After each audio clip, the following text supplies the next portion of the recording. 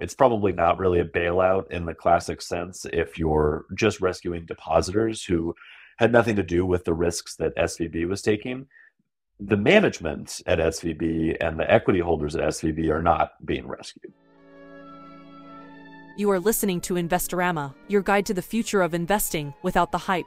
In each episode, reformed investment banker and marketer George Aliferis and his guests take a deep dive into a key topic that shapes our financial future. Hello, everyone. Welcome to the Investorama podcast. I have the pleasure to talk to Alex Johnson, who many people in Fintech know from the Fintech Takes podcast and newsletter. Alex's experience is in credit and also in marketing and research in the Fintech space. And today we're going to talk about something that would be a very boring topic maybe a few months ago, but now has suddenly become a very hot topic since the collapse of Silicon Valley Bank deposits, bank accounts, and other stuff. So Alex, welcome. Glad to have you here. Thank you for having me. Just for the record, we're recording this on the 16th of March, and there's been the collapse of SVB. There's now USDC. There's Credit Suisse. That's very much in the news. So this is where we stand. But first, before we go into all that, I'd like to get to know you a little bit better. So if you could just give us a bit more about your background and how you come to where you're at the moment. Sure, yeah, absolutely. I have worked in and around financial services for the last 15 plus years, and it's been a variety of different roles in market research, marketing, sometimes sort of working slightly outside the industry and studying it from a market research perspective, sometimes working inside the industry. I've worked for very large sort of legacy financial technology companies like FICO, the maker of the credit score, but also kind of very small, fintech startup companies that no one's ever really heard of. So I've been around lots of different corners of the fintech space, and 3 years ago decided to start writing about the space just to really kind of help me keep up with it more than anything else. And so I started Fintech Takes, which is the newsletter that I write. Started as just a side project that I did for fun, and eventually sort of evolved into something that had gotten enough traction that made sense to do it full time. So I've been writing the newsletter and, as you said, doing the podcast associated with the newsletter full time since last year. And really the newsletter is just a way for me to try to process everything that's happening in the space and sort of provide my view into different ways I think fintech and financial services might evolve. Yeah, and when we come to your newsletter, there's also an interesting selection, an excellent curation of newsletters on the topic. And as I followed, and obviously I'm a fan of Fintech Takes, I also want to understand, so you obviously come from a traditional background, and now, we can say you're a creator. I think the Fintech Takes has evolved, and now what I really, really enjoy, and I receive so many newsletters, right, is how it's a mix of analytics and humor as well. So it really has its own style. I was wondering about your evolution and how much, thought and effort you put into that. Yeah, I mean, I think that, like anything, it takes a little while to figure out like what your voice is, right? And, when I started the newsletter, more than 3 years ago, there weren't a ton of like fintech newsletters. Substack at the time was relatively new. People were just starting to sort of start newsletters either as side projects or as full-time businesses. Today there are, as you say, way more newsletters out there in fintech and really just everywhere. And I think it's amazing because it really gives people an opportunity to share their perspective and their voice. But, the hard part, and I talk to a lot of people who start newsletters or podcasts or whatever that are focused on fintech, is it can take a little while to figure out what is it that you have to say? What is your sort of perspective on these topics? Because everyone sort of comes at it from a different perspective, right? I have always been sort of a market researcher at heart. And so, my analysis in my newsletter is really built around sort of an outside perspective. When I look at a company, a lot of times I'll just sort of crawl through their website. I'll read their terms and conditions. I'm sort of like the most pain in the ass customer you could possibly imagine, but I don't have any inside information. I'm just sort of analyzing it from the outside. And I think that is a very fair lens to take, but it also, sometimes I get stuff wrong. Sometimes I have founders of fintech companies who call me up afterwards and are like, hey, yeah, actually it's a little bit more this, or we hadn't updated our terms and conditions, but we've actually pivoted to this. And, that's totally fair, right? And so I kind of write my newsletter a bit of an external perspective. As you said, I try to have some humor woven into it because I feel like, financial services and, as you said, bank accounts can be somewhat of a dry topic or a boring topic. So I try to make it a little bit fun, try to bring a little humor and sort of pop culture references into it. But that's just sort of the style that's evolved for me. And, a question that I get a lot of times is like, how do you know which content is going to be popular or which things are people are really going to enjoy? And I have to say, the only way that I've ever figured out to like write stuff that people enjoy is to write stuff that I enjoy personally. And so I always, at the end of the day, write for my own curiosity. I write for my own entertainment. I write things that I think need to be written because I don't see them elsewhere in the industry. And then, the magic of the internet is that other people who are looking for that same kind of content find it. And, it's been able to be, I think, somewhat successful just based on kind of following my own intuition in terms of what I should write about. Now, having all the information in my inbox, I find it wonderful. And I think it's something that has to be elevated. And you mentioned Matt Levine is perhaps the GOAT. Yeah, he is. Do you aspire to some personal references, just like an artist might look at a master in the past? Yeah, absolutely. I mean, there's a ton of people who I'm super inspired by in the space, right? I mean, I think Matt Levine at Bloomberg is a really good example of one who, he writes a newsletter every day, and his newsletters are normally, I don't know, 2,500, 3,000, 3,500 words a piece, and he does it every single day, which is amazing to me. And because I write 2 newsletters a week, so I'm definitely not at his cadence. And when you read his stuff, the thing that I always am really impressed by is it's a combination of he obviously knows a ton about what he writes about. He's an expert in the space. He used to be an investment banker at Goldman Sachs. Like he knows what he's talking about, and it's very, very clear that he knows what he's talking about. But he also writes in a way that's really clear, and that people who haven't structured bond liquidity deals, they can also follow what he's writing. And he does a really good job of explaining things, and he finds a way to incorporate humor into it. And I think the biggest compliment that you can give really great writers is that over time, they develop not only like a voice, but a personality that you can sort of get through their writing. And nowadays, whenever I, see like, oh, Elon Musk has done something crazy, well, I know that Matt Levine's probably going to write about it. And in writing about it, I can sort of see him rolling his eyes as he's writing about it. And it's just really clear to me who he is and what his voice is and what he cares about. And that's not something that you can build in a day, right? It's something that you have to build both in terms of your style and your approach over time. You have to build it in terms of consistently putting out content, which obviously he does every single day. And you have to just take your time to build up an audience. And I think that one thing that is difficult in writing a newsletter is that you don't get those type of benefits day one, right? Like Matt Levine's been doing this for a long time. And a lot of the other really great newsletter writers out there who I admire, they've been at it for quite some time. And that's just I think a reminder that it's good to aspire for those heights. And, you might not ever reach them, but you also have to give yourself time to practice and just to build up a habit and build up an audience, because it doesn't happen overnight. Yeah, no, this is very inspiring what you're doing. Levine is doing as well. And I know you have a course or coaching program, which is very interesting, which we're going to probably hear more about and reference as well here. It's a very personal story as well, because this podcast was the Fintech Files, and then I had another channel which was called Inventorama and Best Fintechorama. And our interview here is part of this process, and I think finally I've aligned my things. I tried to dig a bit deeper into what I've been doing, which was investments, financial markets.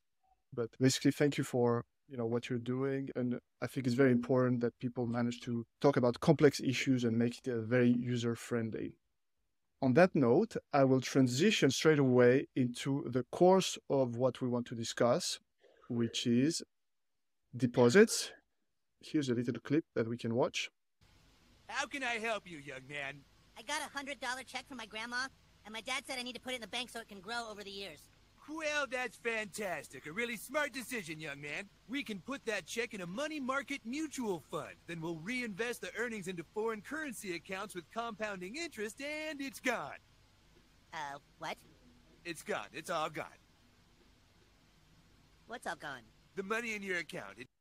Okay, we get the idea, and it's gone.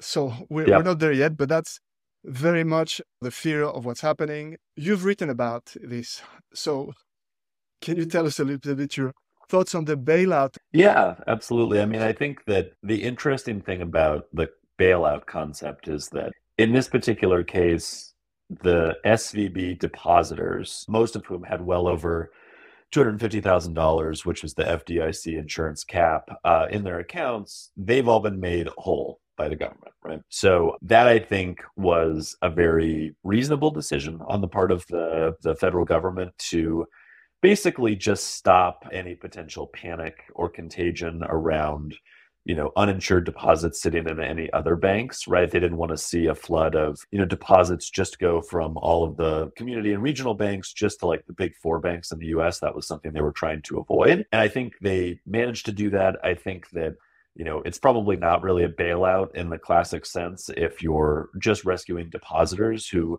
had nothing to do with the risks that SVB was taking. The management at SVB and the equity holders at SVB are not being rescued, right? And so it's not a bailout of them. And so, when you think about concepts like moral hazard and, what types of things you don't want to incentivize in the future, I think that they struck the right balance here of not, having any moral hazard as it relates to banks' management teams or equity holders, right? If you manage a bank or you invest in a bank, we want you to do your job well, and we want you to not take excessive risks. And, I think it's pretty clear with the benefit of hindsight that SVB's management team took a lot of risks. And I think as a result, SVB's executives should lose their jobs. I think that, equity holders in SVB should suffer losses as a result of that. Like, that's the type of moral hazard that we want to avoid. As it relates to depositors, though, I think it was absolutely the right thing to do to guarantee their deposits, because fundamentally, we don't want to put the mental work of evaluating a bank's balance sheet and risk taking on the part of individual customers, right? If you think about SVB, the customers at SVB were mostly founders of very early stage startup companies, right? And so if you think about an early stage startup, a founder is doing 25 different jobs. One of the jobs we don't want them to do is analyzing banks' balance sheets and going, yeah, I think that the amount of securities they've taken on with fixed interest is going to be too high if interest rates go up and I need to diversify my account. Like, that's just not a reasonable expectation on the part of small business owners or certainly consumers, right? None of us do that in our daily lives. We don't carefully analyze the balance sheets of the banks that we work with. We just sort of expect that our money is going to stay in our account, sort of opposite of the South Park example. So I don't think there was really any moral hazard or risk to rescuing depositors. I think that was the right thing to do. And as you noted, it did manage to sort of stop any sort of excessive deposit withdrawals from any of these other sort of similar regional banks. And I think that was the goal. All right. You're one of the few people who don't criticize openly the regulators. Yet one of the criticisms that people say is that, well, those founders, if you have millions, you might have as well some kind of a CFO in place or someone who's looking at finances. And even charities, which I know a little bit, when they have significant amounts, they typically have minimum thinking about all these things and diversify. And therefore, there's something about the onus being put on the depositor as well, because that could also mean that we all flock to one bank that has higher interest rates, as long as it has the bank on it, and therefore believe that it will always be safe without doing any due diligence if we push it. Yeah, I think there's an interesting conversation to be had about what the right level of deposit insurance is for businesses versus individuals. I mean, candidly, I think it's a little strange that we just set it at $250,000 for everyone, rather than having distinct numbers for small businesses and for individuals. Because I think the $250,000 cap is a reasonable one for individuals. And if you're over $250,000, I would hope that you maybe have multiple accounts, or you have someone that you're sort of working with to help you manage your money that can, sort of help you assess some of these risks. From the business perspective, I think one of the challenges and thing people don't fully appreciate is that venture-backed startups have very high amounts of capital that they raise, obviously. So they'll raise a seed round of $5 million, which is well over the $250,000 cap. But if you look at the company itself, it's really just like 3 or 4 people, right? Or 8 people or something. It's not a full company. And so I think this is a hard thing to compare even to other types of small businesses, because, if you have a bakery with $5 million in the bank, chances are it's going to be a very large bakery with lots of employees. And one of the employees is probably a CFO or a treasurer or someone who can sort of take this on full time. Venture-backed startups aren't like that, though. They have huge amounts of capital with very small numbers of employees, and all of those employees are engineers for the most part, right? They're not CFOs, they're not treasury management folks.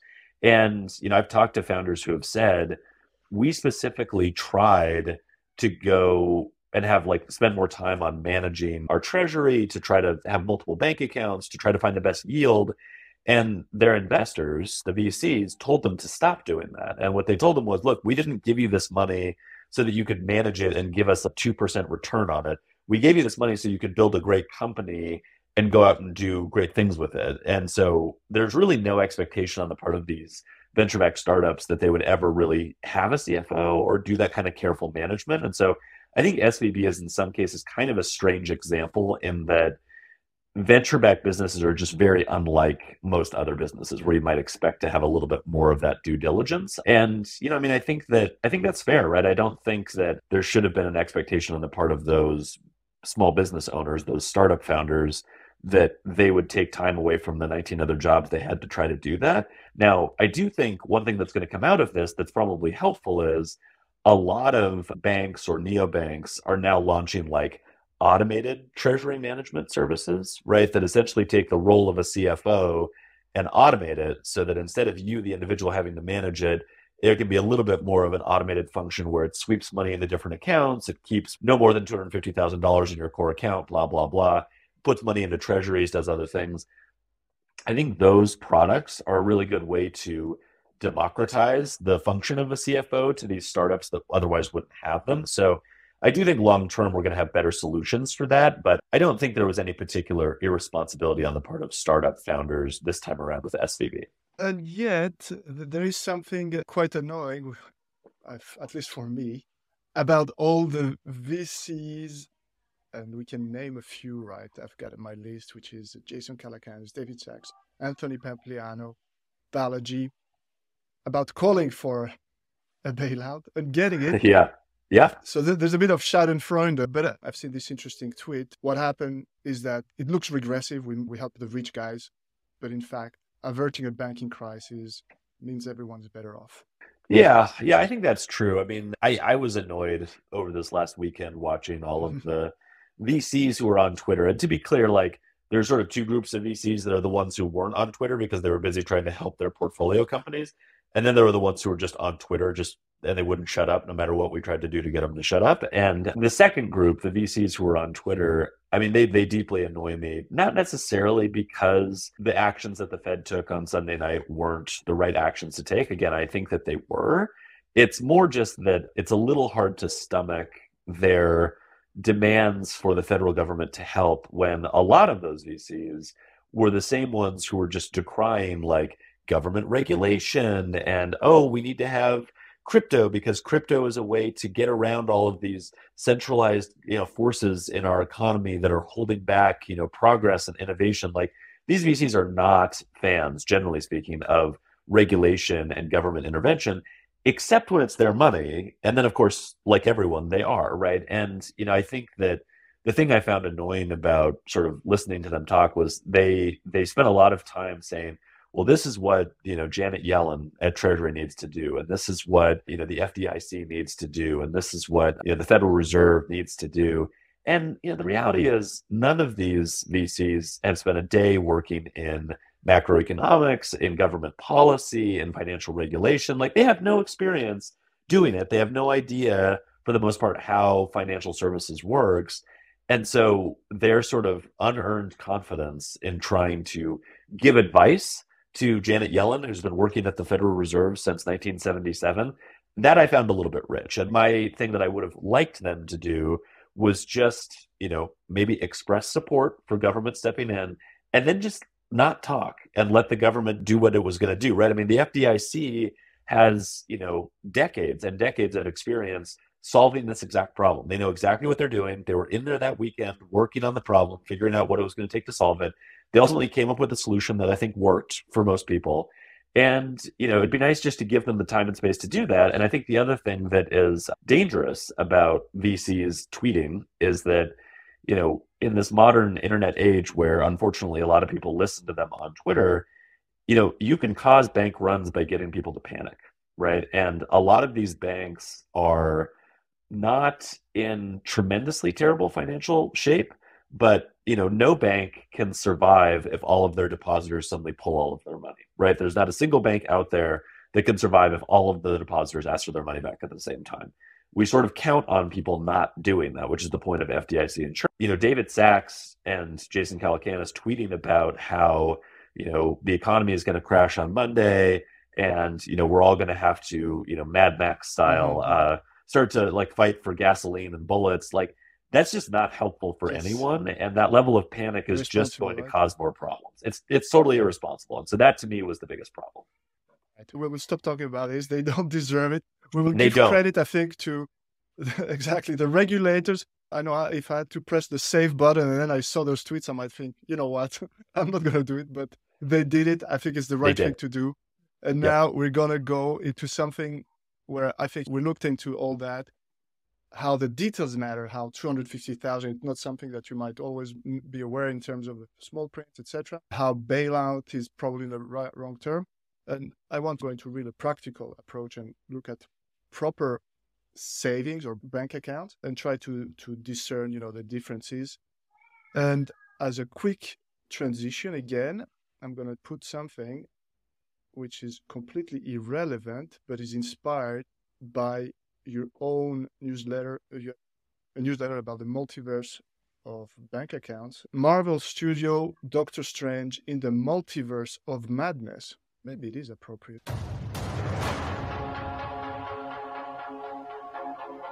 I did what I had to do to protect our world. You cannot control it. Well, I hadn't heard about it, but it's quite interesting to say I did what I had to do to protect our world.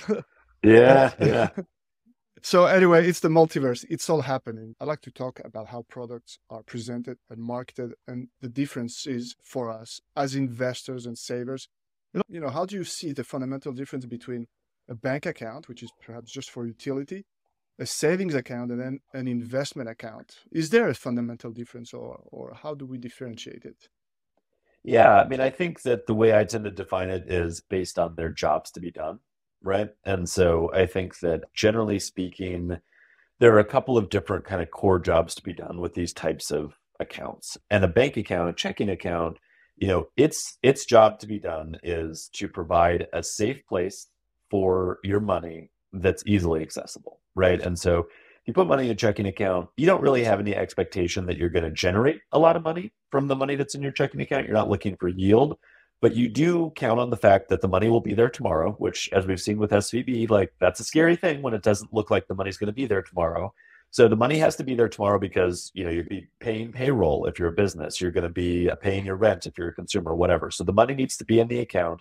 And it needs to be accessible. And so, you need to have the ability to access it, whether it's checks, deposit accounts, ACH, wires, P2P payments, whatever. You need to have ways to access it that are convenient and that work most of the time, right? So that's the job of a checking account. A savings account, I think, is similar to a checking account in that the expectation is that it's safe. And so, again, a savings account, you don't want it to have a situation where the money might disappear or just go down to zero over the weekend. That's not an acceptable outcome for a savings account.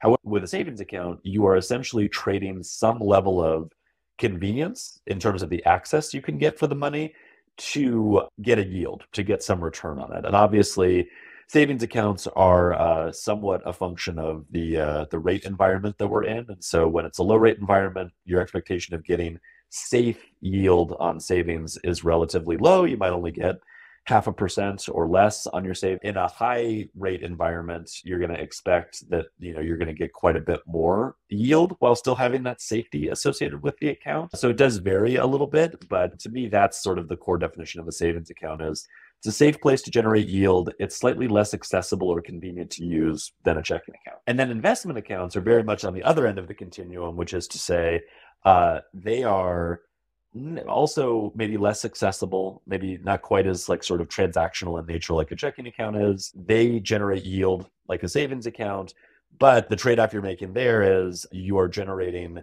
potentially even more return, depending on how you're invested, but you're generally making sort of a above market return, and you are taking risk. And you know that you're taking risk, and there is an opportunity or a chance for your money to go down or potentially to go to zero, depending on how you invest. That's either more or less likely. But to me, we're basically sliding along the scale of accessibility, safety, and yield. And as you move from one end of the continuum to the other end of the continuum, you're making trade-offs there. Now, in the old days, these products were very distinct from each other, right? And so you'd have a brokerage account at Schwab, you'd have a savings account with a large bank, maybe you'd have a CD or something that would also sort of be another way of safely generating yield, but also less accessible. And then you'd have a checking account at your local bank or credit union or wherever. And none of those products really had any characteristics in common. They were all very distinct products.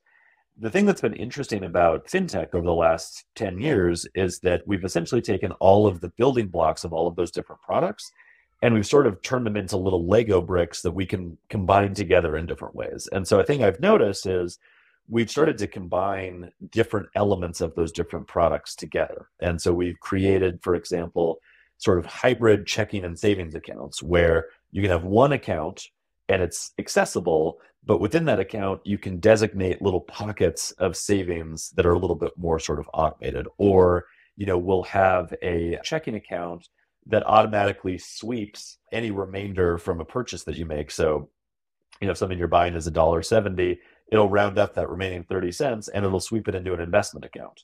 So we get these sort of hybrid products. And I think for the most part, those hybrid products are good in that they allow consumers to sort of rake in more of the benefits of all of these different products along that continuum in a more convenient package. So I think they're generally speaking a good thing. There are, however, concerns when the folks who are building those products build them in ways that sort of compromise some of the core principles of those different product types, right? So for example, a thing that I've been very critical of in my newsletter over the last couple of years is the appearance of these sort of savings-like products in fintech and particularly in crypto that are presented as savings accounts and are compared to savings accounts. So they'll say, hey, you earn 8% yield on your deposits or on your savings in this account. Compare that to, 0.5% from Chase. And that's a bad comparison because under the surface, that account is not FDIC insured. There's no protection for your investment.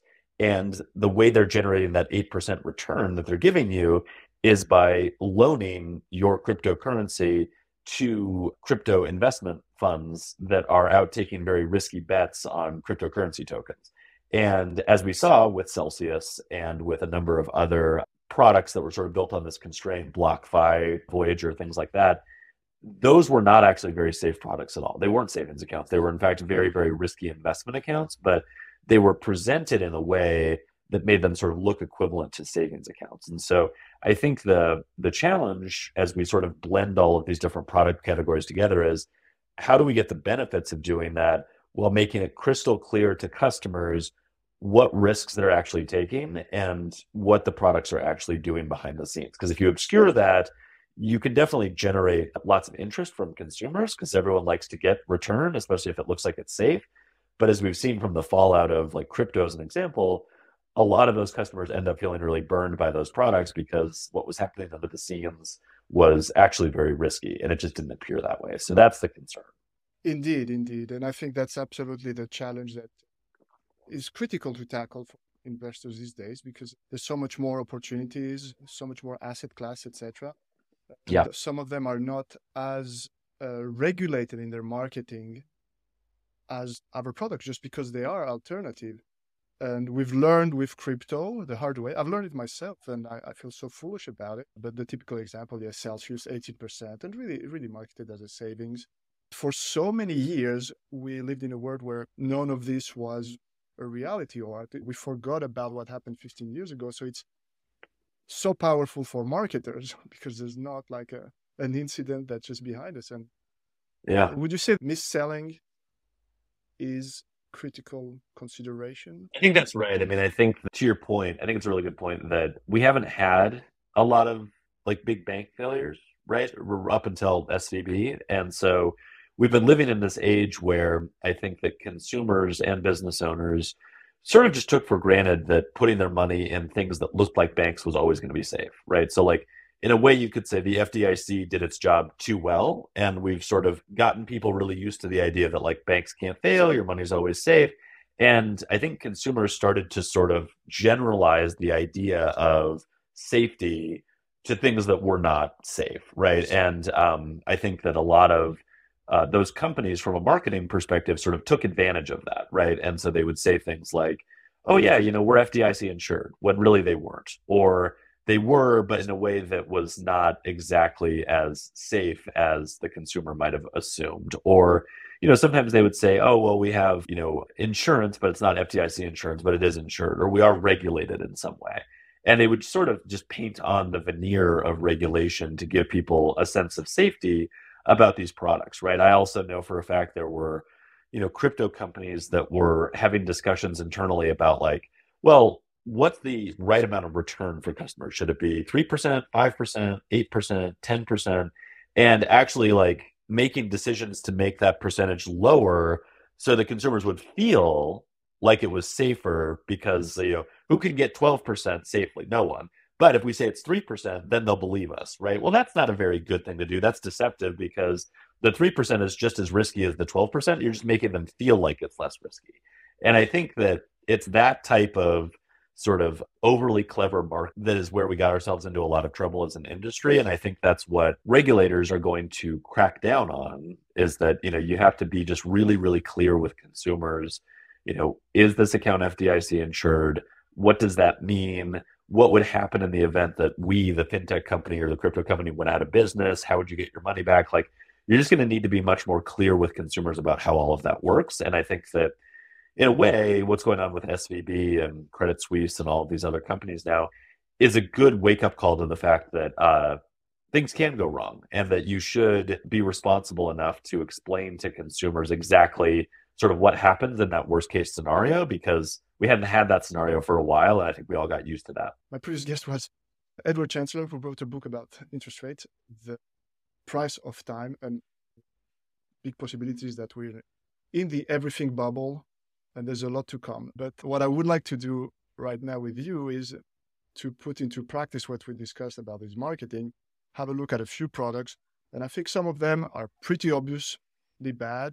Some of them are pretty obviously safe. I mean, I have a NatWest bank account, which pays 6%. Well, I haven't read the small print, but it's dangerously close to what Credit Suisse pays. But maybe I should basically read the small print. But those are, I think, pretty good examples.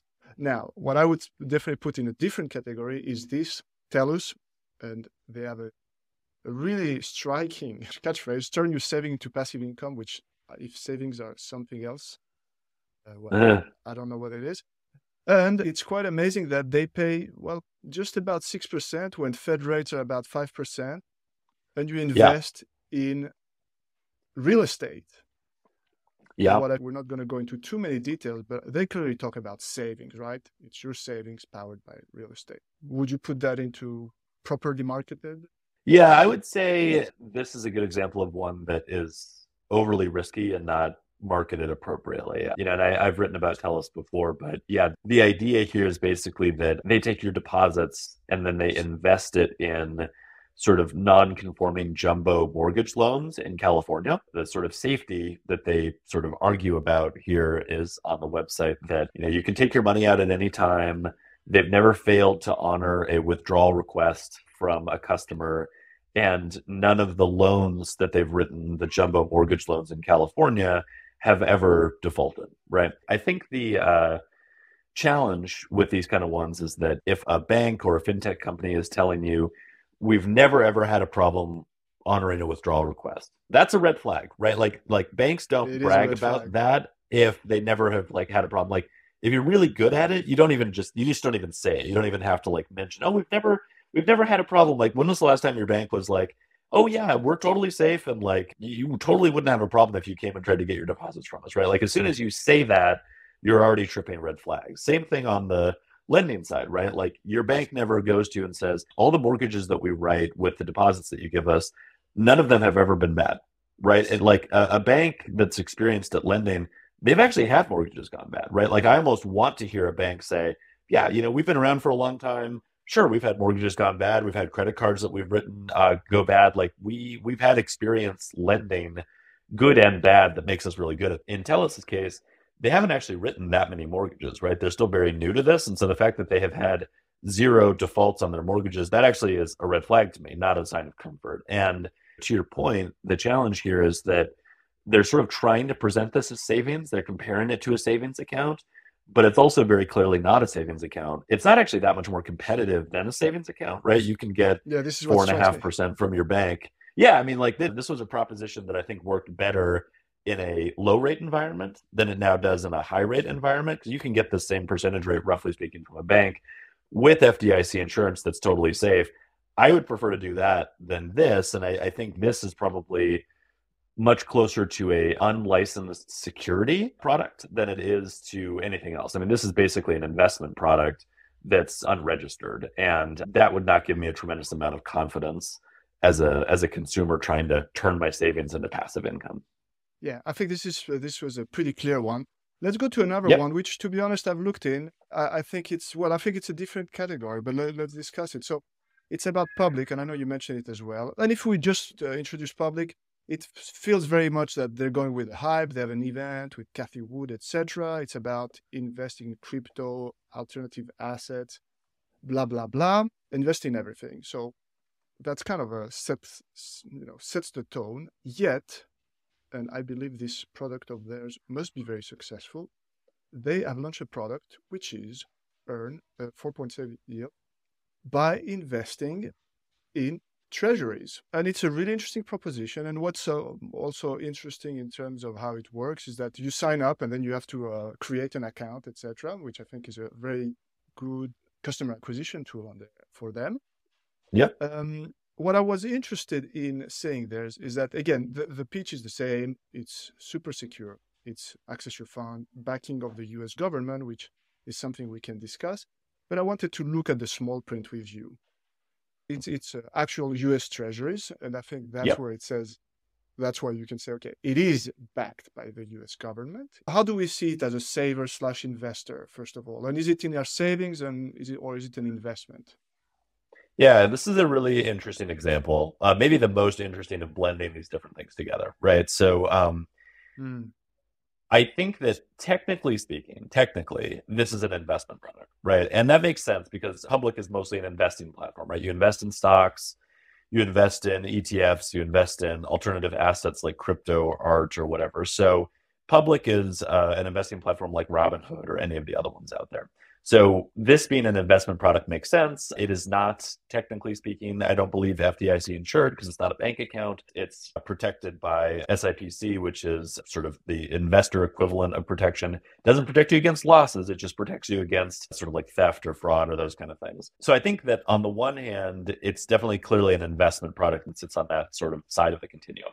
However, I think the thing that's interesting about this and why Public launched it and why I think it's kind of interesting is you're investing in treasuries, right? And as you said, this is actually a product where you are investing in treasury bills.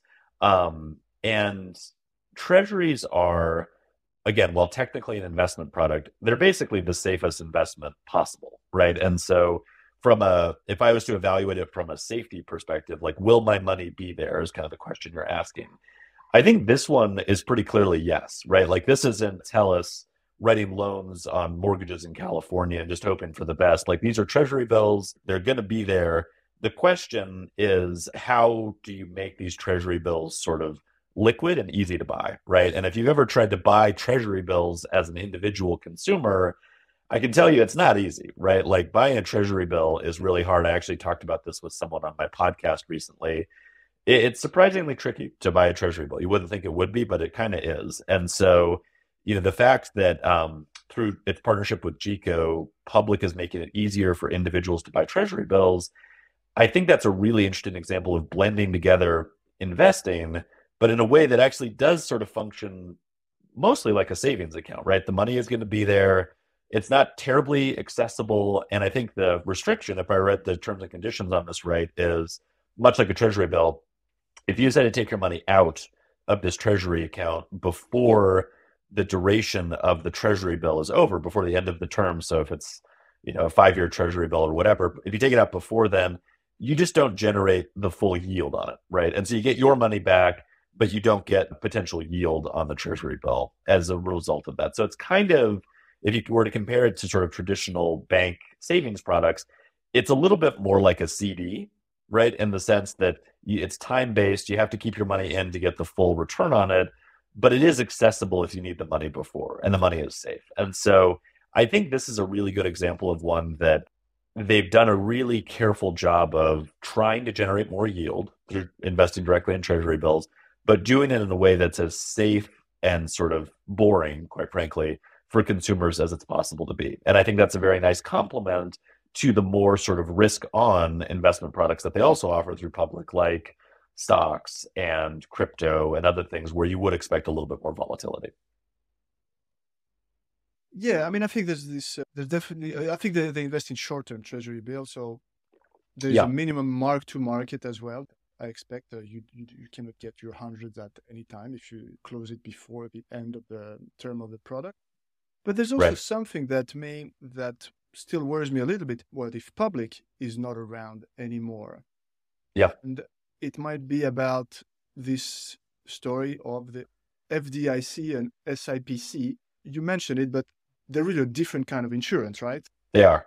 Yep, they are. And I think that, again, you can't have FDIC insurance on something that's not a bank account, right? And this is clearly not a bank account. I think their explanation makes sense. I think your question, though, is a really good one. And it's one that we're asking kind of broadly across the industry, which is, what happens if this entity just disappears, right? Like like if in the worst case scenario where public disappears, or like to use a neobanking example, like Chime disappears or whatever, like when any one of these intermediary companies that's sitting between me and the account where my money actually is. So in this case, it's Bank of New York Mellon. In the case of Chime, it's one of their partner banks like Stride.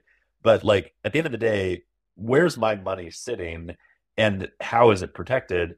That I think is a really important question. And really what it comes down to, and I don't think this is something that a lot of people appreciate, but it basically comes down to the system that the fintech company, Public or Chime or whatever, is using to keep track of all of their accounts, right? And so, using SVB as an example, when a bank gets into trouble and, regulators step in and they come in to look at all of the accounts, basically what they want to do is they want to make sure all of the end customers get their money back, whether it's treasury bills that they're invested in or an FDIC insured bank account. They want to make sure that people get their money back. The trick is, are they able to figure out who the end customers are and who the account holders are? And if it's you working with a bank directly, that's easy, right? Because the bank has a record of all of their customers and then you're fine. If it's a fintech company that you're working with that has bank partners in the background, then from the bank's perspective, the end customer is the fintech company. And the only way for regulators or for that bank to know who that fintech company's end customers are is if the fintech company is keeping really good track of all of their customers in their own ledger, right? And so this is sort of the unseen risk, I think, that consumers may be taking or investors may be taking when they work with some of these fintech platforms is, in the absolute worst case where something goes wrong, you really want to make sure that that company is keeping careful track so that if they were to go out of business, the partners they work with can sort of track down all the end customers and make sure that they get their money back. So I'm not as concerned in this particular case about FDIC insurance or SIPC. I think that's just a function of what kind of account it is under the surface. I think the bigger question is, how sort of well set up are these fintech companies to deal with the worst case scenario where they just go out of business? And, to be candid, a lot of like less mature fintech companies, I don't have this concern about Chime. I don't have this concern about Public. I think they have pretty well established processes for this.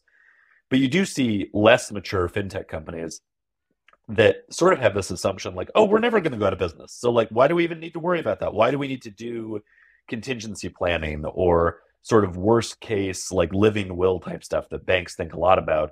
We don't ever need to do that. And in those companies, you do sometimes worry about, if the worst was to happen, how do people untangle it in that scenario? And not every company is going to be great at that. So that's an area where I think regulators are going to need to take a closer look and just make sure that everyone is doing the right things in that particular space. Yeah, thank you. Just to conclude, and I'm going to put myself in the perspective of the investors, I think that, well, first of all, that it's great that there's this merging of the different type of product just because it's more practical. I don't necessarily want to jump from one account to another. And that Yep. now that the interest rates are 5%, something like that, right, around the UK, US, Europe, there's really an opportunity for yields. And while bank accounts are still very low, therefore, I see this kind of product as an opportunity, also as an opportunity of fintech to, my margin is your opportunity. If you don't offer 5% or something like that to your customers, well, I will pitch my products and with a very low margin, and it makes sense. I do think, however, that all those opportunities, as always, there's a lot of dangers, and it means the small prints matter so much. And that means as well that while probably regulation is catching up, education, doing your own research, etc., is so much important. And well, that's a little bit what I'm trying to do on this podcast. And I'd like to conclude by thanking you so much as well for sharing your insights, going through all this into details with us. And yeah, just let us know, please, where we can find and follow you and your work. Yeah, absolutely. Thank you for having me. I really appreciate the opportunity. You can find me individually on Twitter, where I spend way too much time yelling at VCs. And that's Alex H_Johnson on Twitter. And then on LinkedIn as well, you can just Alex H. Johnson Fintech Takes on LinkedIn. And then if you just Google Fintech Takes, you'll find the newsletter and the podcast, and would love to have folks subscribe to that as well. Wonderful. Thank you so much. We'll also put all those links in the show notes of the podcast. Thank you so much, Alex, and we'll look forward to reading your next pieces. Thank you. Thank you for listening to Investorama, your guide to the future of investing without the hype. Please subscribe to the podcast and rate it on your favorite podcast app.